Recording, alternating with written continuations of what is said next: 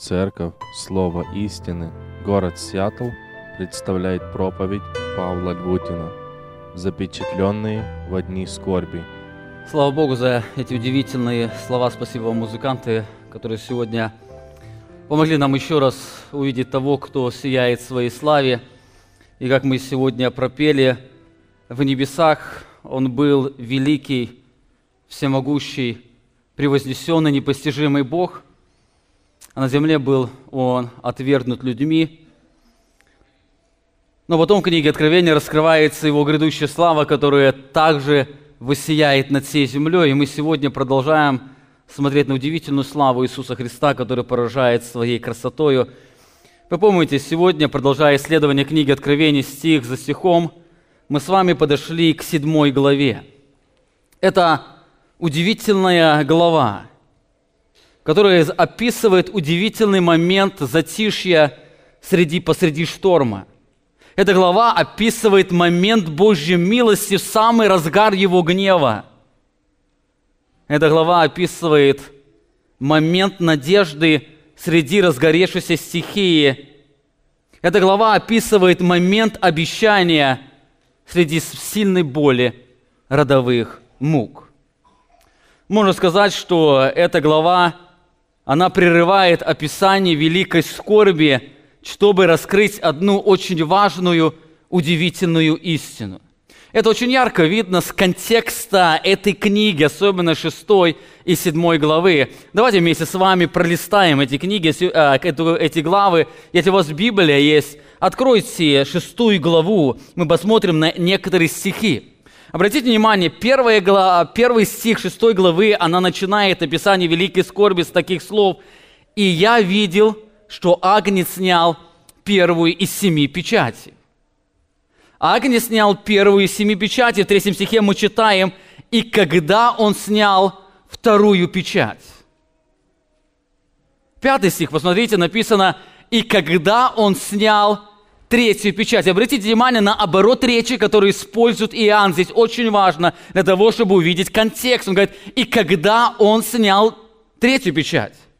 14 или 7 стих написано: «И когда он снял четвертую печать», идет определенное описание. «Вышел еще один конь, которому дана ему власть над четвертью населения земли». 9 стих. «И когда он снял 5-ю печать».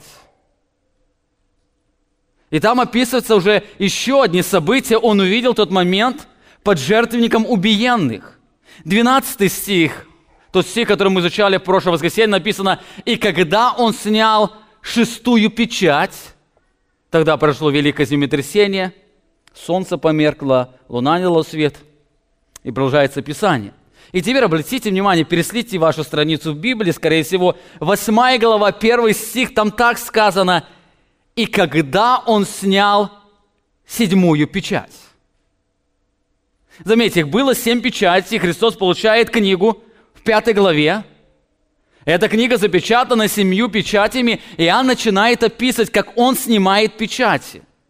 Он снял 1-ю, 2-ю, 3-ю, 4-ю, 6-ю и 7-я печать, снятие 6-й и 7-й печати происходит в 8 главе.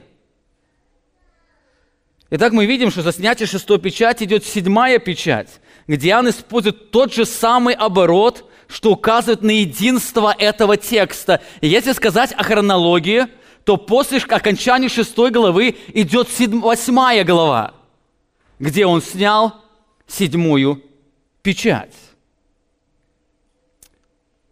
Но заметьте, что между 6-й печатью, которая заканчивается 6 глава, и 7-й печатью, которая начинается 8 глава, есть 7 глава.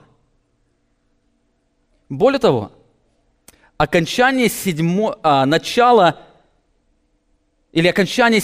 главы тематически совершенно не связано с началом 8 главы.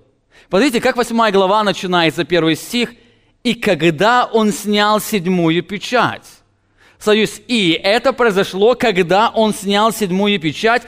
Но если вы прочитаете окончание 7 главы, вы видите, что она описывает или идет после окончания 6 главы. То есть 7 глава, она заканчивается описанием благословения тысячелетнего царства. Здесь сказано, что агнец, который посреди престола, будет пасти их и водить как источником живых вод, и отрет Бог всякую слезу с очей их. И, кстати, это все описание, оно описывает уже тысячелетнее царство. Мы с вами об этом будем говорить в следующее воскресенье. И сразу после этого Иоанн пишет, и когда он снял 7 печать. Итак, это указывается, что 7 глава, она является какой-то определенной вставкой, которая не описывает определенную хронологию. Более того, самые первые слова 7 главы, они указывают на описание какого-то нового откровения. Посмотрите, 7 глава начинается: «И после сего видел я 4 ангелов». И после сего видел я. Само выражение «после сего» указывает не просто на определенную хронологию или хронологическую последовательность, но указывает на новые откровения, которые Иоанн получает. Вы помните, с этой главы начинается именно, с этих слов начинается именно 4 глава, когда Иоанн получил все откровение к 7 церквам, после говорит: «Я после сего увидел отверстное небо и прежний голос». То есть это было определенное откровение. Так здесь Иоанн пишет еще одно откровение, которое он увидит, которое происходит в эти дни. Таким образом, из структуры этого текста мы с вами видим, что 7 глава, она является определенной вставкой. Определенная вставка в этой главе. Иоанн хочет сказать очень важную истину, и эту истину люди должны были услышать не после того, как он опишет всю великую скорбь, а именно после того, как будет снята 6 печать. Возникает вопрос, какая главная тема данной главы? Или в чем значимость этой главы? Почему Иоанн прерывает описание великой скорби и описывает явление данной главы? Почему Иоанн посчитал очень важным, чтобы церковь, она услышала то, что он хочет сказать в этой главе? Дело в том, что 7 глава, она является ответом неба на вопиющий вопрос нечестивых. Кто может устоять в день великого гнева его? Кто может устоять? Посмотрите на окончании 6 главы. Написано: «И цари земные, и вельможи, и богатые, тысяченачальники, и сильные, и всякий раб, и всякий свободный скрылись в пещеры, в ущелье гор, и говорят горам и камням: падите на нас и сокройте нас от лица сидящего на престоле и от гнева Анца. Ибо пришел великий день гнева его, и кто может устоять?» Заметьте, здесь звучит вопрос: кто может устоять? Или другими словами, кто может пережить день великого гнева? Кто?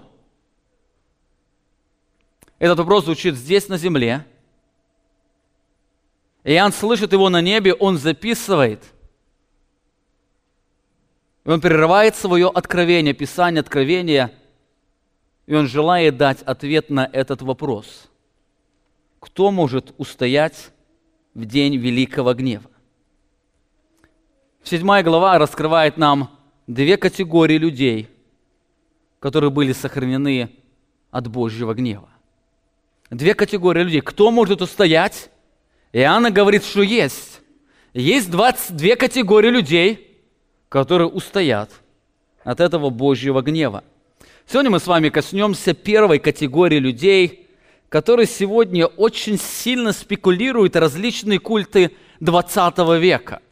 Почти каждый из культов, кто воспринимает книгу Откровения как часть откровения своего вероисповедания или своей религии, они всегда делают акцент именно на первую категорию людей, искажая ее смысл. Давайте вместе с вами посмотрим на эту первую категорию людей, о котором здесь Иоанн говорит. 7 глава начинается с повествования И после всего видел я 4 ангелов, стоящих на 4 углах земли, держащих 4 ветра земли, чтобы не дул ветер ни на землю, ни на море, ни на какое дерево. И видел я иного ангела, восходящего от восхода солнца, имеющего печать Бога живого. И воскликнул он громким голосом к 4 ангелам, которым дано вредить земле и морю, говоря: «Не делайте вреда ни земле, ни морю, ни деревам, доколе не положим печати на челах рабов Бога нашего». И я слышал число запечатленных.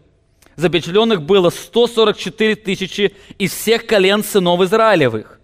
Из колена Иудина запечатлено 12 тысяч. Из колена Рувимова запечатлено 12 тысяч. Из колена Гадова запечатлено 12 тысяч. Из колена Ассирова запечатлено 12 тысяч. Из колена Нефалимова запечатлено 12 тысяч. Из колена Манасиена запечатлено 12 тысяч. Из колена Симеонова запечатлено 12 тысяч. Из колена Левия запечатлено 12 тысяч. Из колена Исахарова запечатлено 12 тысяч. Из колена Завулонова запечатлено 12 тысяч. Из колена Иосифа запечатлено 12 тысяч. И из колена Вениаминова запечатлено 12 тысяч. Итак, вы помните, перед нами стоит вопрос. Кто может устоять в день Божьего гнева? Кто может устоять? И здесь мы слышим первый ответ. Запечатленные Богом. Кто может устоять? Те, кто был запечатлен Богом. В связи с этим возникает целый спектр всеразличных вопросов. Когда это произошло? Кто запечатлел? Кто запечатлен был? Для чего были запечатлены? Для какой цели было это сделано? И так далее. Сегодня, исследуя этот текст, мы попробуем разобраться в этих вопросах для того, чтобы нам получить очень ясный ответ на вопрос, кто может устоять в день великого гнева. Итак, первый вопрос, который перед нами стоит и который здесь раскрывает Иоанн, когда это произойдет? Он описывает время запечатления, когда будет это славное событие. В этом откровении Иоанн раскрывает время или контекст, в котором произойдет это славное событие. Он пишет: «И после всего видел я 4 ангелов, стоящих на 4 углах земли, держащих 4 ветра земли, чтобы не дул ветер ни на землю, ни на море, ни на какое дерево. И видел я иного ангела, восходящего от востока солнца, имеющего печать Бога живого, и воскликнул он громким голосом к 4 ангелам, которым дано вредить земле и морю, говоря: не делайте вреда ни морю, ни земле, ни морю, ни деревам, доколе не положим печати на рабов, на челах рабов Бога нашего». Здесь Иоанн описывает несколько очень важных характеристик этого времени для того, чтобы нам увидеть этот период или хронологию этих событий, которые будут происходить. Здесь Иоанн раскрывает несколько важных характеристик данного времени. Во-первых, Иоанн говорит, что это произойдет во время великого затишья. Заметьте, здесь Иоанн видит 4 ангелов, держащих 4 ветра земли, для того, чтобы ветер не дул на эту землю. Таким образом, мы видим здесь сверхъестественное действие Бога, когда на земле устанавливается абсолютное спокойствие природе, ветер перестает дуть. Более того, вернитесь в контекст этого происходящего. Он описывает, что это затишье наступило после описания каких-то событий. Что-то землю взбудоражило, и после этого наступает спокойствие. Это абсолютное спокойствие, когда в природе наступает абсолютный покой. Даже листья не шевелятся от ветра. Во-вторых, это произойдет перед тем, как Бог 4 ангелам даст власть вредить земле, морю и деревам. И возникает вопрос, а что это за 4 ангела? Возникают разные предположения. Одни люди говорят, что ангел здесь закричал к тем 4 ангелам, которые стояли на 4 углах земли и держали ветер.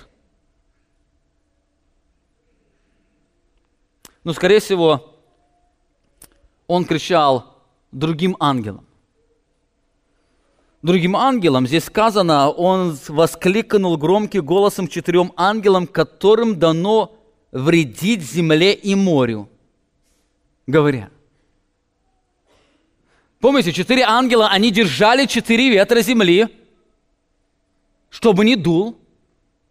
Это не было наказанием, это было сверхъестественным Божьим вмешательством для того, чтобы Бог совершил свою определенную работу. Но один из ангелов кричит 4 ангелам, которым дана власть вредить земле. Возникает вопрос, а что эти за ангелы? Или когда эти ангелы будут вредить земле? Если Бог дал им власть, то это точно произойдет, и оно будет описано. С этими ангелами мы встречаемся в 8 главе. Посмотрите, 8 глава, 7 стих написано: «Первый ангел вострубил, и сделался град и огонь, смешанный с кровью, и пали на землю, и написано, и 3 часть дерев сгорела, и вся трава зеленая сгорела». Вы помните, там сказано, им дана власть вредить чему? Земле, то есть ни морю, ни деревам. И здесь мы видим, первый ангел вострубил, и Божий гнев излился на его творение, деревья и трава, они сгорели. 8 стих, 2 ангел вострубил, и как бы большая гора, пылающая огнем, не верглись в море, и 3 часть моря сделалась кровью.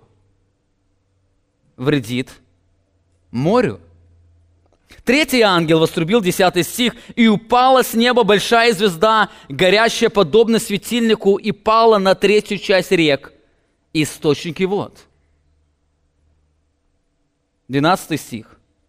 4 ангел вострубил, и поражена была 3 часть солнца, 3 часть луны и 3 часть звезд, так что затмилась 3 часть их, и 3 часть дня была не светла, как и ночи. 4 ангела, которые вредят земле, морю и деревам. Кстати, тем, что затмилось солнце и стало меньше света, оно сразу отразится в природе.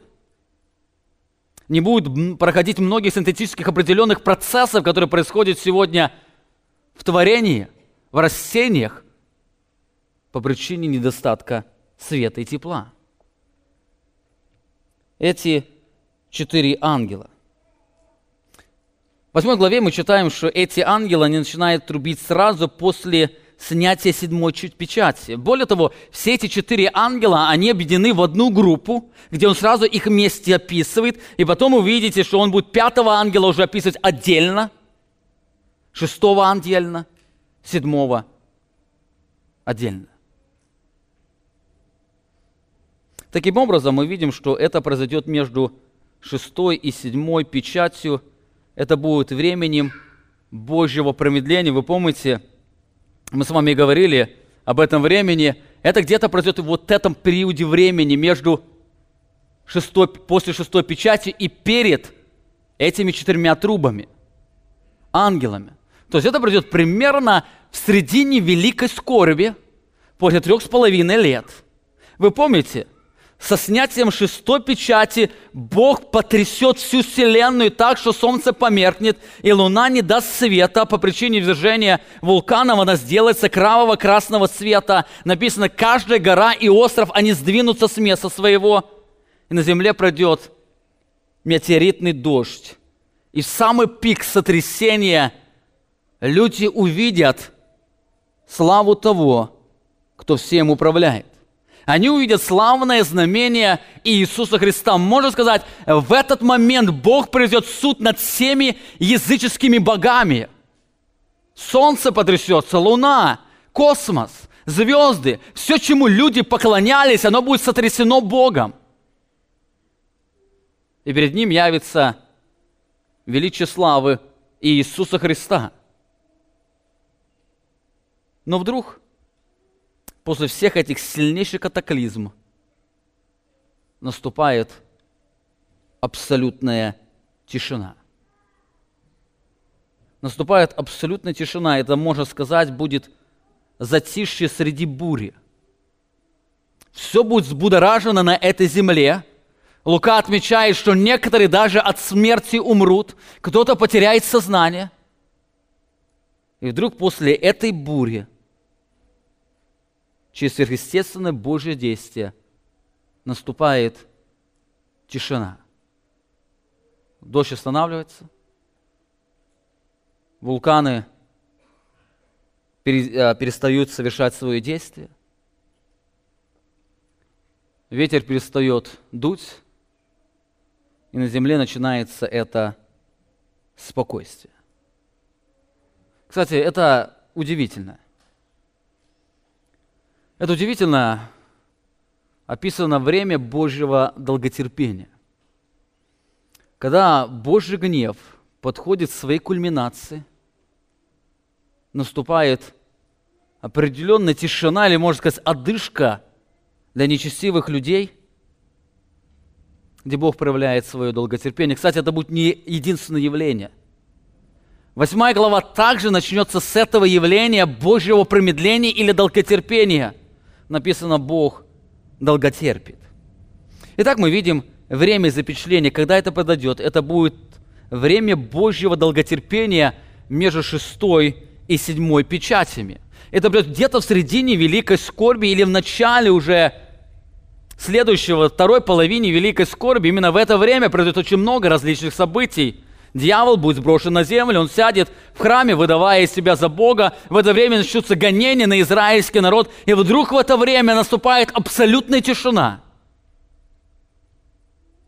И Бог остановил все движение для того, чтобы совершить это славное событие запечатления.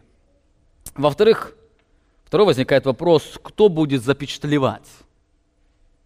Или кто положит печать? Запечатлеть значит положить печать. Кто это сделает? Здесь сказано, «И видел я иного ангела, восходящего от востока солнца, имеющего печать Бога живого. И воскликнул он, этот ангел, громким голосом к 4 ангелам, которым дано вредить земле и морю, говоря, не делайте вреда ни земле, ни морю, ни деревам, доколе не положим печати на челах рабов Бога нашего». Заметьте, здесь очень ясно восклицание или ясно писание, что это затишье наступило ради Божьих избранных или ради запечатленных. Не делайте, остановите все это движение, пусть это все остановится. Почему?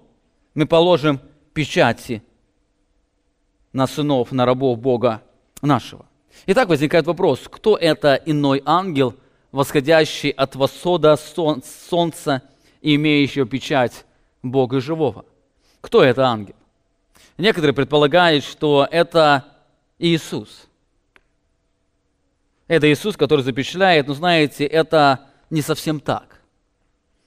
Ну, во-первых, вы помните, в этот момент Иисус, Он на небе, не на земле. В этот момент Иисус Христос, Он снимает печати. Кстати, если еще сказать, то 7 ангелов, которые должны были трубить, они трубят по Божьему указанию, когда Христос снимает печать. Более того, когда мы с вами будем изучать 8 главу, то написано, после снятия 7 печати на небе наступит гробовая тишина, как бы на полчаса. Кстати, вот именно во время этой тишины произойдет все эти славные события.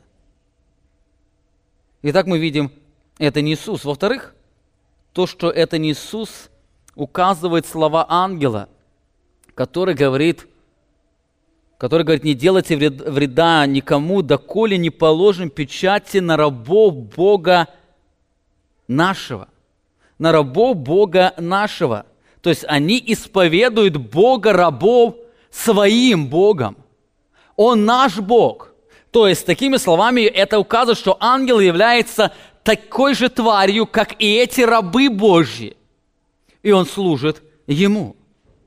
Доколе не положим на чело рабов Бога нашего. Это ангел. Более того, он восходит от востока солнечного. Вы знаете, солнце всегда встает на востоке. Это описание направления, где он видит этого ангела. Вы помните, где он находится в этот момент? Иоанн в этот момент находится на острове Патмос. И вдруг на востоке он видит восходящего ангела. Восток от Патмоса – это был Израиль, земля Мессии. Таким образом, здесь мы видим одного из ангела, которому Бог поручает запечатлеть его рабов. Он видит его на земле Мессии. На земле Мессии. Кстати, почему он там находится? Потому что он пришел запечатлеть. Он же спустился на эту землю, и он видит, что он спускается на Израилеву землю. Он там, на земле Мессии. И он кричит другим ангелам, говорит: постойте, не делайте вреда, пока я не совершу ту работу, которую мне Бог поручил сделать. Итак, мы видим уже две характеристики этого времени. Во-первых, время запечатления – это время Божьего долготерпения, которое будет между 6 и 7 печатями. Скорее всего, это произойдет прямо при снятии 7 печати. Во-вторых, мы видим исполнительное запечатление – это был один из ангелов. Мы не знаем, кто это был, Гавриил, Михаил Архангел или еще кто-то, но это был один из ангелов. В-третьих, возникает вопрос: а что это за печать, которую ангел положит на рабов Божьих? Что это за печать? Здесь сказано: не делайте вреда ни земле, ни морю, ни деревам, доколе не положим печати на челах Бога нашего. Слово «печать» часто используется, обозначает кольцо с печаткой, которое прикладывается к расплавленному воску для воспроизведения изображения, которое было на печати. Эта печать обычно используется для отображения подлинности и охранения содержимого. Более того, в древние времена также делали татуировки на рабах, императорских солдатах или храмовых служителях. В данном случае это было признаком их посвящения чему-то. Или они были посвящены какому-то храму, или они были посвящены какой-то особой армии, которая охраняла императора, или они были посвящены своему господину. Таким образом, мы видим, что Бог положит печать на своих рабов. Но что это будет за печать?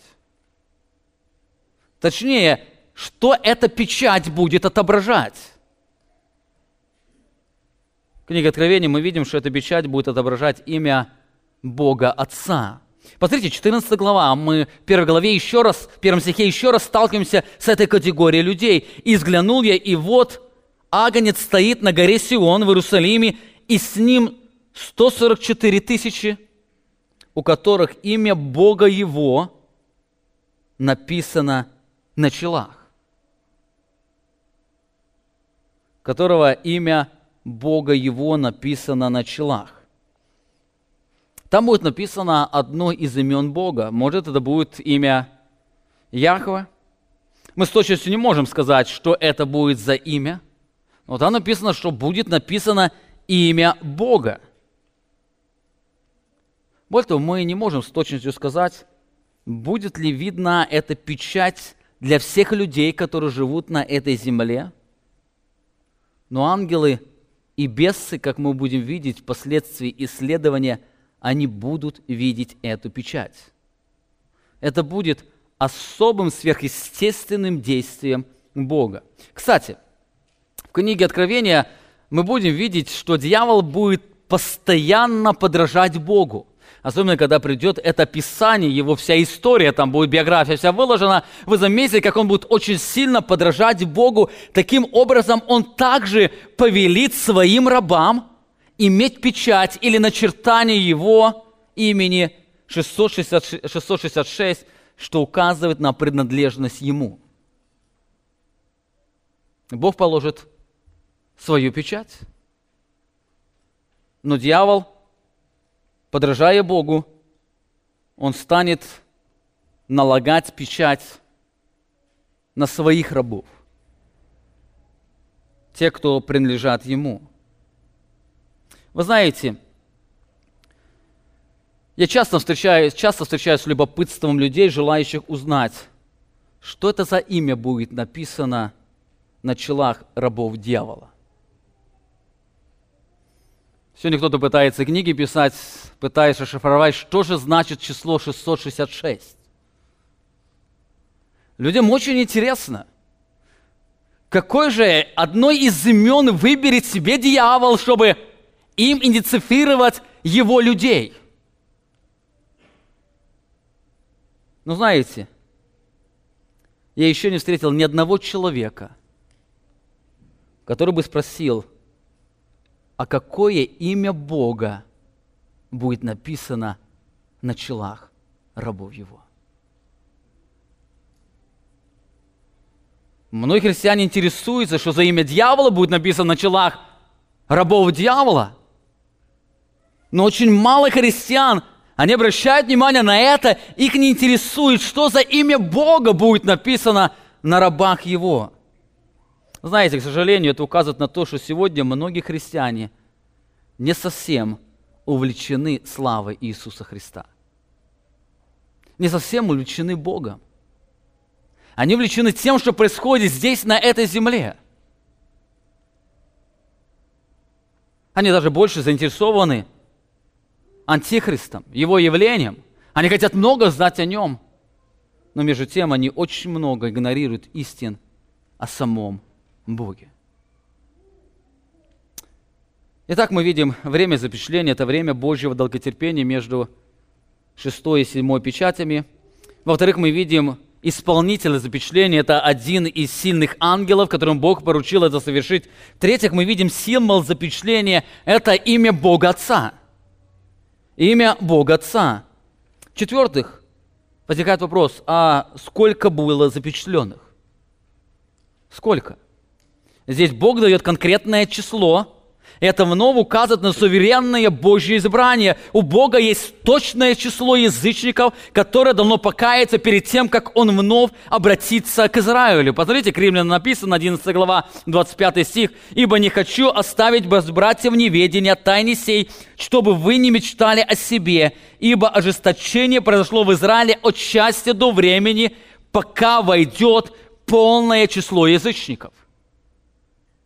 Заметьте, у Бога есть определенное число, определенное им, пока войдет полное число.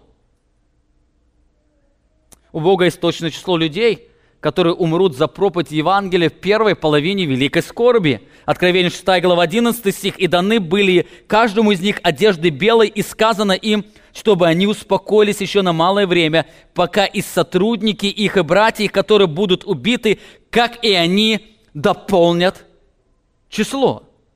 Есть определенное число, эти люди, определенная категория людей должны дополнить это число, и тогда Бог совершит свой суд, который мы называем День Господень, совершенный в второй половине великой скорби. У Бога точно так же есть точное число запечатленных. Сказано, и я услышал, что число запечатленных было 144 тысячи из всех колен Израилевых. И дальше, более того, он еще, чтобы не было здесь очень много различных дискуссий. А кто эти за колено Израилевы? Вот это пастора 20 века или 21, или все верующие люди. Он говорит, что запечатлено было по 12 тысяч из каждого колена. 12 тысяч из каждого колена. Мы еще вернемся к этому интересному элементу. Вы заметите, там не все 12 колен встречаются. Там нету колена Данова, но вместо колена Данова там стоит колено Иосифа. И нету колена Ефремова. Вы помните, от Иосифа было 2 колена. Манассия и Ефрем. И в том числе было их 13. Но как левитам не было удела, то левитам не считали, было 12 колен. Но здесь мы видим, что левитам дается определенное право, то есть оно как отдельно идет, и у них будет определенное наследство в тысячелетнем царстве. Но здесь нет колена Данова, колено Ефремова заменено Иосифом, и остается колено Манассия. Другими словами, можно сказать, из колена Иосифа будет 24 тысячи. Потому что Манассия, она также является продолжением колена Иосифа. Сегодня критики Библии говорят: постойте, постойте, этого не может быть. Если родословные записи потеряны с разрушением храма Иерусалимского еще в 70 году и позже, то сегодня евреи не могут знать, к какому колену они принадлежат. Как произойдет это запечатление, когда конкретно Бог дает, что из каждого колена будет выбрано по 12 тысяч, если евреи сегодня не могут определить свою идентичность к какому-то колену? Вы знаете, это точно евреи не знают, с какого они колена, хотя они пытаются там сказать. Записи, которые велись, их сегодня нету. Они не знают, с какого колена. Но дело в том, что в этом тексте описано, не они будут предлагать себя Богу в качестве кандидата на запечатление. Но сам Бог по своему суверенному решению изберет 144 еврея. Здесь не нужно еврею приходить и говорить: Господи, я вижу в колене Ефрема, в Манассии осталось одно место, я с этого колена, запечатли меня туда. Совершенно нет. Евреям не нужно даже знать, с какого колена. Бог все знает. Бог знает каждого человека, каждого еврея, и Он точно знает, с какого он колена, и по своему суверенному решению Он изберет для этого важного запечатления. Знаете, поэтому здесь нет никакой проблемы для тех, кто исповедует суверенное Божье избрание. Здесь проблема только стоит для тех, кто отвергает это учение.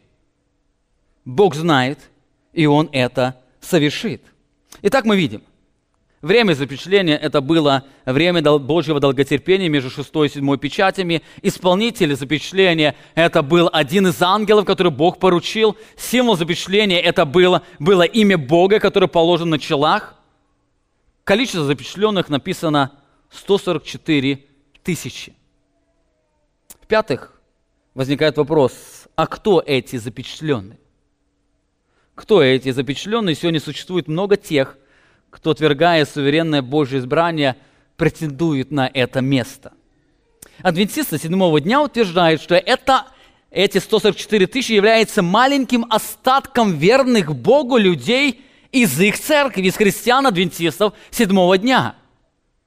Это те, кто в конце времени все-таки остались верны тому, чтобы соблюдать субботу и не есть свинину. Скорее всего, там славянских народов мало будет, по их мнению.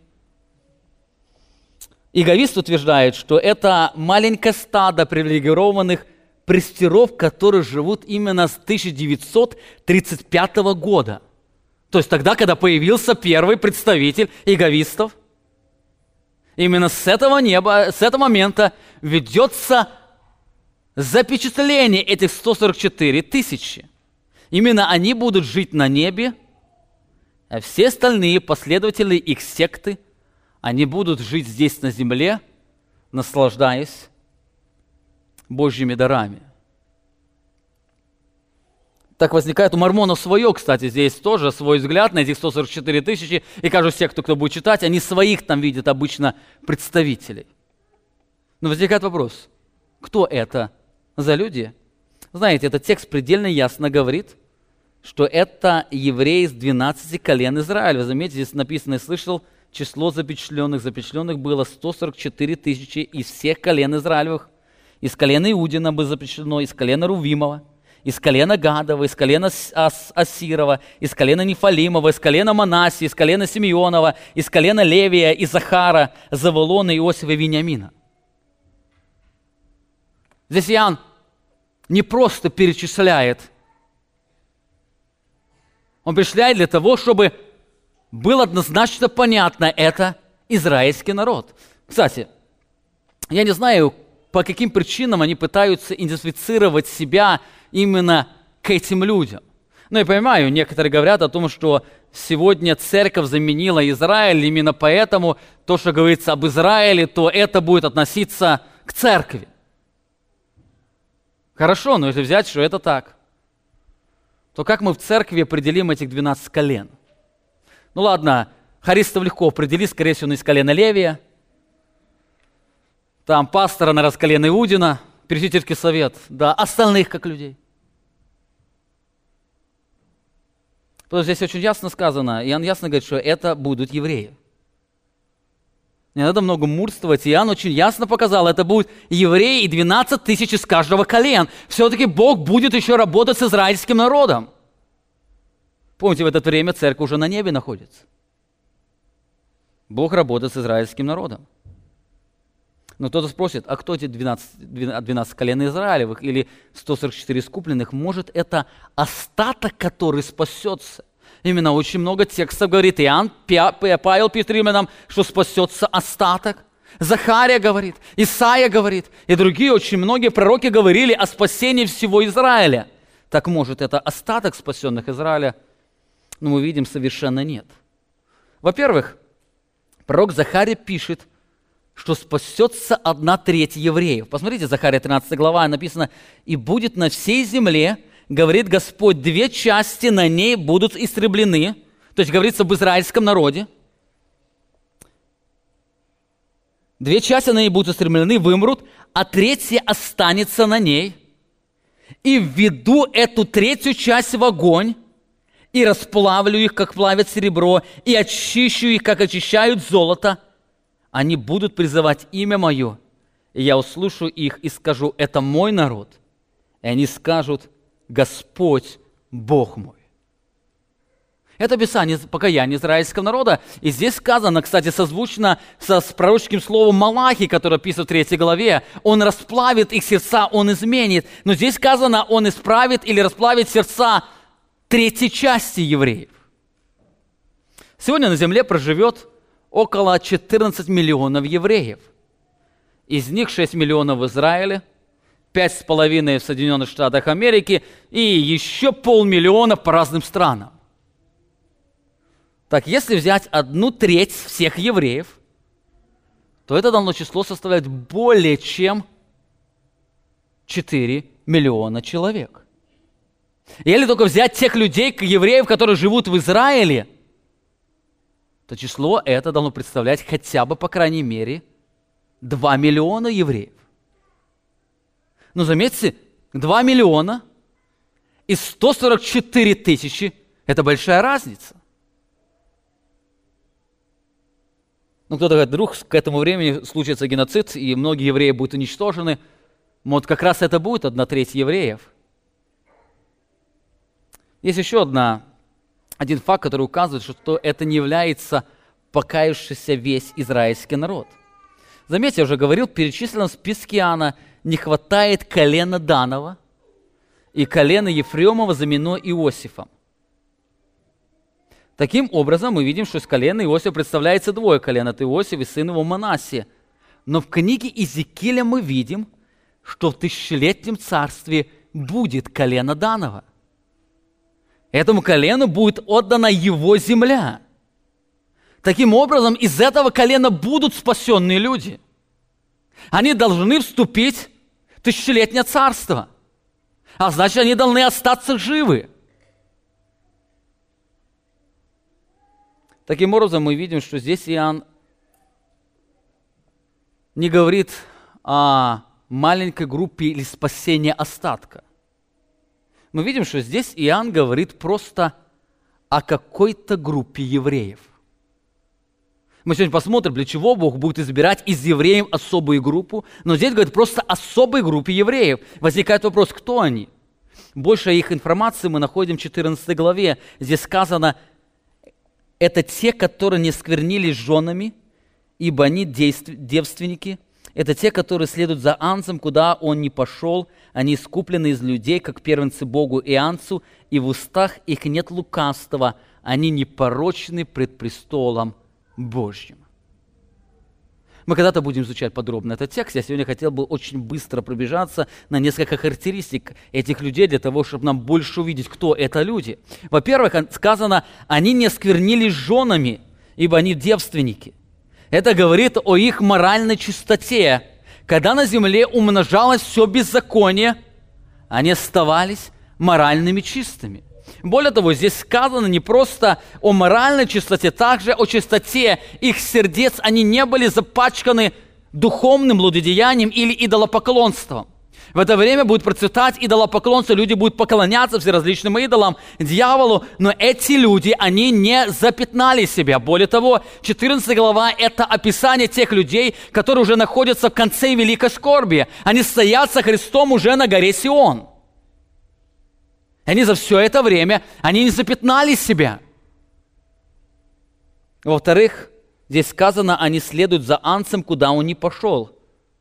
Можно сказать, они в своей жизни исполнили повеление Христа, который сказал: помни, отвергни себя, возьми крест твой и следуй за мною. Они шли постоянно за Анцем. В-третьих, здесь сказано, они были искуплены из людей, как первенцу или начатку. Они искуплены из людей, как первенцу Богу и Анцу. Это очень важно. Можно сказать, они являются начатком спасения Израиля. Как помните, первые плоды, они указывали на будущий урожай. Когда хорошие были первые плоды, это говорили о том, что будет хороший урожай. Если были первые плоды плохие, то, соответственно, такой урожай будет. И вот как первые плоды, это начаток, они приносили в храм и благодарили Бога за то, что Бог благословляет их урожай. Вот точно так же он говорит, что они будут начатком первенцу, то есть начатком Богу и Анцу. Они будут из израильского народа. Скорее всего, это указывает на то, что они будут первыми из спасенных израильского народа, который укажет на обильный урожай спасенных из израильского народа. Они указывают, они являются знамением. В-четвертых, здесь сказано, что в устах их нет лукавства. Это указывает на чистоту их языка, они прошают чистое Божье Слово. Вы помните, в это время ложь царствует.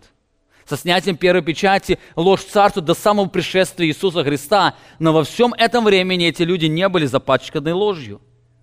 В-пятых, о них написано, они непорочны перед Богом, непорочны перед престолом Божьим. Это не говорится о том, что они там находятся, они находятся на земле. Помните, он видит на горе Сион. Но пред престолом Божьим Бог, когда смотрит на них, Он видит их непорочными. Это не указывает на то, что они никогда не были грешниками. Дело в том, что вы помните, церковь вознеслась, все спасенные вознеслись, на земле остались одни нечестивые. Но к этому времени они покаются, и Бог будет на них смотреть через праведность Иисуса Христа. Они будут непорочными по причине праведности Иисуса Христа. Они следуют за Ним, и они веруют в Него. Таким образом, мы видим, что 44 тысячи запечатленных – это особая группа из еврейского народа, который является предзнаменованием спасения всего остатка Израиля. Итак, время запечатления – это время Божьего суда между 6 и 7 печатями. Во-вторых, мы видим исполнителя запечатления – это один из ангелов, который Бог повелит сделать. Мы видим символ запечатления – это имя Бога, которое Бог оставит на челах своих людей. Четвертое, мы видим количество запечатленных – 144 тысячи.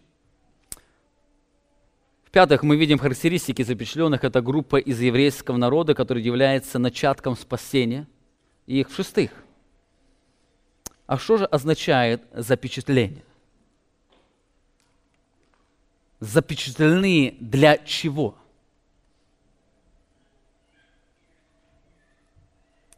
Если весь остаток Израиля спасется, но здесь сказано, что запечатлен был не остаток, а 144 тысячи. Возникает вопрос, для чего они были запечатлены? Кто-то скажет, для спасения. Действительно, они будут спасены, но здесь больше сказано. Здесь не просто идет речь о спасении. Весь Израиль, остаток Израиля спасется, но здесь сказано о них что-то большее. Посмотрите, что здесь сказано. «И видел я иного ангела, восходящего от восхода солнца, имеющего печать Бога живого, и воскликнул он громким голосом к 4 ангелам, которые дано вредить земле и морю, говоря: не делайте вреда ни земле, ни морю, ни деревам, доколе не положим печати на челах рабов Бога нашего». Доколе не положим печать. Слово «печать» означает подлинность или гарантия чего-то. Она является гарантией чего-то. Бог положит печать, чтобы гарантировать что-то. Вы помните, апостол Павел пишет, что мы имеем Духа Святого, который является гарантией нашего участия в наследстве. Ефесянам 1 глава 13 стих. «В нем вы и услышав слово истины, благословение вашего спасения, и уверовав в него, запечатлены обетованным Святым Духом, который есть залог или печать наследия нашего для искупления Его удела в похвалу славы Его». Мы запечатлены были обетованным Святым Духом. Это удивительное обетование, которое дано для искупленных детей Божьих. Бог запечатлел нас обетованным Святым Духом, который является гарантией безопасности нашего спасения. Присутствие Духа Святого в нашей жизни, оно указывает или говорит то, что Бог, Он ведет наше Царство Свое. Оно указывает, что мы обязательно вступим в обещанное наследство. Как раньше или как сегодня люди дают депозит того, что они это сделают. Например, покупают дом, они дают депозит, что они через месяц придут и купят этот дом. Вот то же самое Бог дал депозит, это Духа Святого в сердца людей, который является предзнаменованием, что эти люди, они обязательно вступят в Его Царство. Так возникает вопрос, а что означает запечатление 144 тысяч евреев? Что означает? Вы помните, 7 глава является ответом неба на вопрос испуганных людей. Кто может устоять? И говорят горам и камням: падите на нас, сокройте нас от лица сидящего и на престоле от гнева Анца, ибо пришел великий день гнева его, и кто может устоять? Возникает вопрос, кто может устоять перед этим днем? Кто может пережить эти дни? И Бог отвечает: это запечатленные 144 тысячи евреев. Это они по милости Бога могут устоять.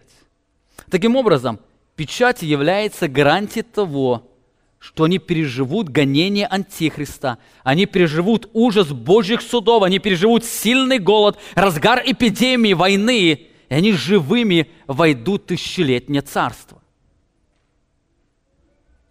Они будут предзнаменованием. Бог дает им гарантию, что они живыми войдут в Царство Небесное. Посмотрите на один из примеров особой Божьей защиты этой категории людей. 9 глава Откровения, 3 стих. «И из дыма вышла саранча на землю». Здесь сказано о духах бесовских. «И дана была ей власть, которую имеют земные скорпионы. Сказано было ей, чтобы не делала вреда траве земной, никакой зелени и никакому дереву, а только одним людям, которые не имеют печати Божьей на челах своих. И дано ей не убивать их, а только мучить 5 месяцев. И мучение от нее подобно мучению от скорпионов, когда ужалит человека». Заметьте, здесь описывается событие, как было в египетском. Время Египта, исхода израильского народа из Египта. Бог разделяет людей. Божий гнев изливается на эту землю, но этих 144 тысячи он не касается. Они являются знамением, что они могут устоять. Они запечатлены Богом. Более того, в 14 главе мы видим их уже с Иисусом на горе Сион. «И взглянул я, и вот агнец стоял на горе Сион, и с ним 144 тысячи, у которых имя Бога написано на челах». Они живыми его встречают на горе Сион.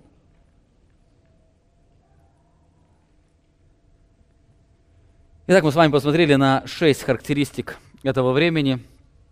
Во-первых, мы видим время запечатления, это время Божьего долготерпения, когда перед снятием седьмой печати. Во-вторых, мы видим исполнитель запечатления – это ангел, один из ангелов. В-третьих, мы видим символ запечатления – это имя Бога. В-четвертых, мы видим количество запечатленных 144 тысячи. Характеристики запечатленных – это была особая группа из еврейского народа, которые были предзнаменованием спасения всего Израиля. В-шестых, мы видим сущность запечатления – это гарантия сохранности в день Господень. Они будут сохранены. И возникает последний вопрос. А какая цель? Какая цель для запечатления? Для чего они будут запечатлены? Для чего? Эти 104 тысячи искупленных или запечатленных будут живыми проповедниками щедрости Божьей милости, любви и справедливости. Они сами, даже без слова, своей жизнью или своим нахождением здесь, на этой земле, они будут живыми проповедниками щедрости Божьей милости, Его любви и справедливости. Пророк Малахия пишет об этом. Посмотрите внимательно на этот текст. Малахия 3 глава 17 стих. «И они будут моими, говорит Господь Саваоф, собственностью моей в тот день, в день Божьего гнева, который я сделаю, и буду миловать их, как милует человек сына своего, служащего ему. И тогда, в тот момент, все вы, особенно израильский народ, все вы увидите различие между праведником и нечестивым, между служащим Богу и неслужащим Ему». Здесь Малахия говорит о дне Господнем. Он указывает, что эти люди, они станут проповедниками. Во-первых, они будут живою проповедью о Божьей верности Его обетованиям. Здесь сказано, что в тот день Он сделает их собственностью Своею. Он сделает их собственностью Своею. Как Он это сделает? Он положит на них печать. Помните, мы говорили, что печать полагали часто на рабов, которые говорили о принадлежности их господину. Или на храмовых служителях, которые говорили о принадлежности их храму. Так здесь Бог положит на них свою печать, и Он сделает их своей собственностью. Во-вторых, они будут проповедниками щедрости Божьей милости. Бог говорит, Он будет их миловать, как милует человек сына своего. Заметьте, Он будет их миловать. Это указывает на то, что в тот момент они еще будут нуждаться в Божьей милости. Вы помните, все Божьи дети, они вознесутся перед первой печатью. Церкви здесь уже не будет на земле. На земле останутся все нечестивые люди. Но к этому времени мы видим, Бог говорит, Он помилует их, сделает собственностью своею. Это говорит о покаянии. Мы точно не знаем, когда эти люди покаются. Может, они покаются до снятия шестой печати. Скорее всего, они, покаются во время снятия шестой печати. Помните, когда сказано, они воззрят на того, которого пронзили, будут рыдать о нем. Когда явится слава Божья, когда Бог совершит суд над всеми богами, и они увидят славу великого Бога, они покаются перед Ним. Их обращение во время Божьего гнева будет демонстрироваться, являться демонстрацией Божьей милости. В-третьих, они будут живой проповедью всемогущества Бога. Они будут Его верными служителями в это сложное и опасное время, когда Антихрист ополчится на Божьих детей. Но во всей своей силе Антихрист не сможет поразить их. Они будут сохранены Богом и будут свидетельствовать о Божьей славе и Его всемогуществе. В-четвертых, они будут живой проповедью различия между праведниками и нечестивыми. Знаете, сегодня мы живем на этой земле, мы не всегда видим это различие. Сегодня порою праведники страдают, а нечестивые процветают. Но в тот день вся земля увидит очень ярко это различие. Посмотрите, я уже читал этот текст. Еще раз посмотрите на этот текст 5 трубы. Из дыма вышла саранча на землю, дано было ей всякая власть, которую имеет на земле скорпион, и сказано было ей, чтобы не делала вреда траве земной, никакой зелени, никакому дереву, а только одним людям, которые не имеют печати Божией на челах своих. Заметьте, в этот момент все увидят различие между праведником и нечестивым, между служащим Богу и неслужащим Ему. Все увидят различия. Все увидят различия. Этой проповеди невозможно будет скрыть. Более того, они станут живыми проповедниками, несущими радостную весть Евангелия о славной милости Бога, явленной искупительной жертве Иисуса Христа. Они будут живыми проповедниками Божьей милости. Возникает вопрос, а для чего Бог сделает это яркое различие между праведником и нечестивым? Для чего?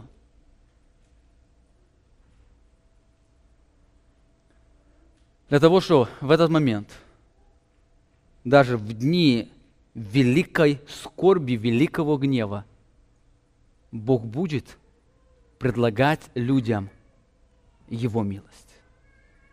Бог будет предлагать Его милость. С одной стороны, эта проповедь Божьей милости найдет отклик в сердцах многочисленного народа из каждого колена и народа, и племени, о чем мы будем говорить в следующее воскресенье. Они также будут избавлены от ужаса Божьего гнева, хотя многие из них умрут. Но смерть не всегда говорит о Божьем гневе. Сегодня многие люди умирают, хотя верующие люди, они искуплены от Божьего гнева. Смерть не является частью, бывает, Божьего гнева. Они будут избавлены. Именно по причине этого различия, когда они будут видеть эту яркую проповедь Бога, и при этом будет ангел проповедовать, говоря: покайтесь, проповедовать Евангелие, они признают всемогущего Бога. С другой стороны, многие люди, несмотря на яркую проповедь различия между праведниками и нечестивыми, выберут служить дьяволу. Тем самым они более ярко провозгласят о Божьей справедливости, возлиянии Его гнева. Итак, заканчивая, я хотел бы сделать очень важное наблюдение, которое нам нужно помнить, когда мы исследуем книгу Откровения. Очень часто многие люди, подходя к книге Откровения, они воспринимают книгу Откровения как описание Бога Отца и Иисуса Христа как грозного судью, пылающего в гневе и в ярости своей. Но вы знаете, книга Откровения, как никакая книга, раскрывает красоту и щедрость Божьей милости и любви. Книга Откровения – это не только о гневающемся Боге. Книга Откровения – это книга о милующем и любящем Отце. Именно поэтому вы будете замечать, когда Бог будет говорить, или Иоанн будет описывать эти ужасающие события, он будет делать определенные вставки для того, чтобы люди увидели Бога, сияющего милости и любви. И эту милость обретут еще очень многие люди в дни великой скорби, и об этом мы с вами будем говорить в следующем воскресенье, если Бог даст возможность. Аминь. Помолимся.